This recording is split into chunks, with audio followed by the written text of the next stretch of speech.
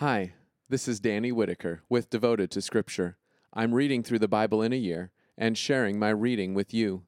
This is day 73 of our journey. Today we learn about the inheritance of Judah and Joseph, Ephraim and Manasseh. Joshua gives a detailed list of the cities and borders of their respective regions. We also begin to hear a repeated refrain as the tribes are unable to drive the Canaanites completely from their land and begin to live among them. This is ominous foreshadowing considering the command given by God through Moses, a command with a warning. Completely drive them out, or they will be a stumbling block and cause you to worship other gods. Join me in Joshua 15-17 as the Israelites doubt the power of God and settle for less than their full inheritance. Joshua 15. The land allotted to the tribe of Judah by its clans reached to the border of Edom, to the wilderness of Zin in the Negev, far to the south. Their southern border started at the southern tip of the Salt Sea, extended south of the Scorpion Ascent, crossed to Zin, went up from the south to Kadesh Barnea, crossed to Hezron, went up to Adar, and turned toward Karka. It then crossed to Asmon, extended to the stream of Egypt, and ended at the sea. This was their southern border. The eastern border was the Salt Sea, to the mouth of the Jordan River. The northern border started north of the Salt Sea at the mouth of the Jordan, went up to Beth Hoglah, crossed north of Beth Araba, and went up to the stone of Bohan, son of Reuben. It then went up to Debir from the valley of Achor, turning northward to Gilgal, which is opposite the pass of Adumim, south of the valley. Crossed to the waters of En-Shemesh, and extended to En-Rogel. It then went up the valley of Ben-Hinnom to the slope of the Jebusites on the south, that is, Jerusalem, going up to the top of the hill opposite the valley of Ben-Hinnom to the west, which is at the end of the valley of the Rephaites to the north. It then went from the top of the hill to the spring of the waters of Nephtoah, extended to the cities of Mount Ephron, and went to Bela, that is Kiriath-Jearim. It then turned from Bela westward to Mount Seir, crossed to the slope of Mount Jearim on the north, that is Kesalon, descended to Beth Shemesh, and crossed to Timnah. It then extended to the slope of Ekron to the north, went toward Shikkeron, crossed to Mount Bela, extended to Jabneel, and ended at the sea. The western border was the Mediterranean Sea. These were the borders of the tribe of Judah and its clans. Caleb, son of Jephunneh, was assigned Kiriath Arba, that is Hebron, within the tribe of Judah, according to the Lord's instructions to Joshua. Arba was the father of Anak. Caleb drove out from there 3 Anakites, Sheshai, Ahiman, and Talmai, descendants of Anak. From there he attacked the people of Debir. Debir used to be called Kiriath-Sepher. Caleb said, "To the man who attacks and captures Kiriath-Sepher, I will give my daughter, Achsah, as a wife." When Othniel, son of Kenaz, Caleb's brother, captured it, Caleb gave Achsah, his daughter, to him as a wife. One time Achsah came and charmed her father so that she could ask him for some land. When she got down from her donkey, Caleb said to her, "What would you like?" She answered, "Please, give me a special present. Since you have given me land in the Negev, now give me springs of water." So he gave her both upper and lower springs. This is the land assigned to the tribe of Judah by its clans. These cities were located at the southern extremity of Judah's tribal land near the border of Edom: Kabzeel, Eder, Jagur, Kena, Dimonah, Adadah, Kedesh, Hazor, Ithnan, Ziph, Telem, Beloth, Hazor-Hadutah, Kiriath Hezron, that is Hazor, Amam, Shema, Moladah, Hazar-Gadah, Heshbon, Beth Pelet, Hazar-Shual, Beersheba, Biziothea, Bela, Im, Ezem, Eltolad, Kesil, Hormah, Ziklag, Madmannah, Sansannah, Lebaoth, Shilhim, Ain, and Rimmon, a total of 29 cities and their towns. These cities were in the foothills: Eshtaol, Zorah, Ashna, Zenoah, En-Ganim, Tepuah, Anam, Jarmuth, Adullam, Soko, Azekah, Sha'araim, Adathaim, and Gederah, or Gederothaim, a total of 14 cities and their towns. Zenon, Hadashah, Migdal-Gad, Daleen, Mizpah, Joktheel, Lachish, Bozkath, Eglon, Kabon, Lamas, Kitlish, Gederoth, Beth-Dagon, Nama, and Makkedah, a total of 16 cities and their towns. Libnah, Ether, Ashan, Iphta, Ashna, Nezib, Keilah, Achzib, and Marashah, a total of 9 cities and their towns. Ekron and its surrounding towns and settlements. From Ekron westward, all those in the vicinity of Ashdod and their towns. Ashdod with its surrounding towns and settlements, and Gaza with its surrounding towns and settlements, as far as the stream of Egypt and the border of the Mediterranean Sea. These cities were in the hill country: Shamir, Jadar, Soko, Dana, Kiriath Sana, that is Debir, Anab, Eshtemoh, Anim, Goshen, Holon, and Gilo, a total of 11 cities and their towns. Arab, Duma, Ishan, Jenim, Beth Tappuah, Aphekah, Humta, Kiriath Arba, that is Hebron, and Zior, a total of 9 cities and their towns.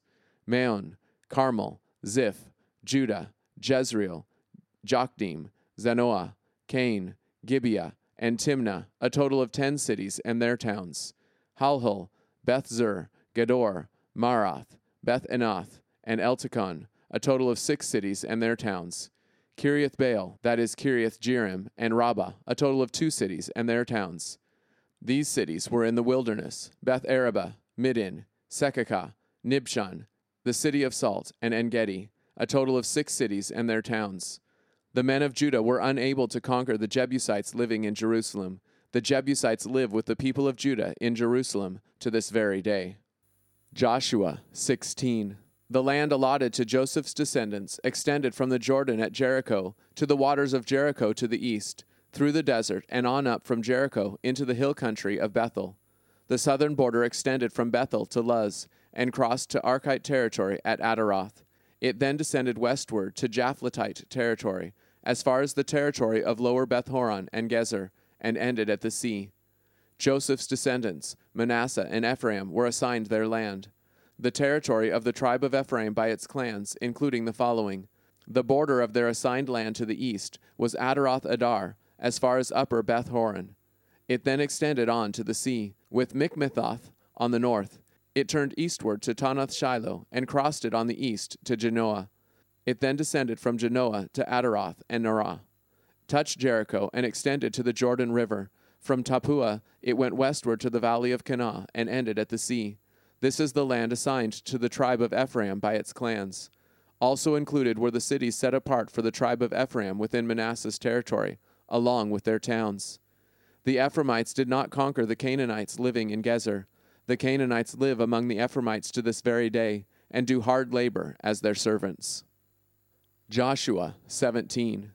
The tribe of Manasseh, Joseph's firstborn son, was also allotted land.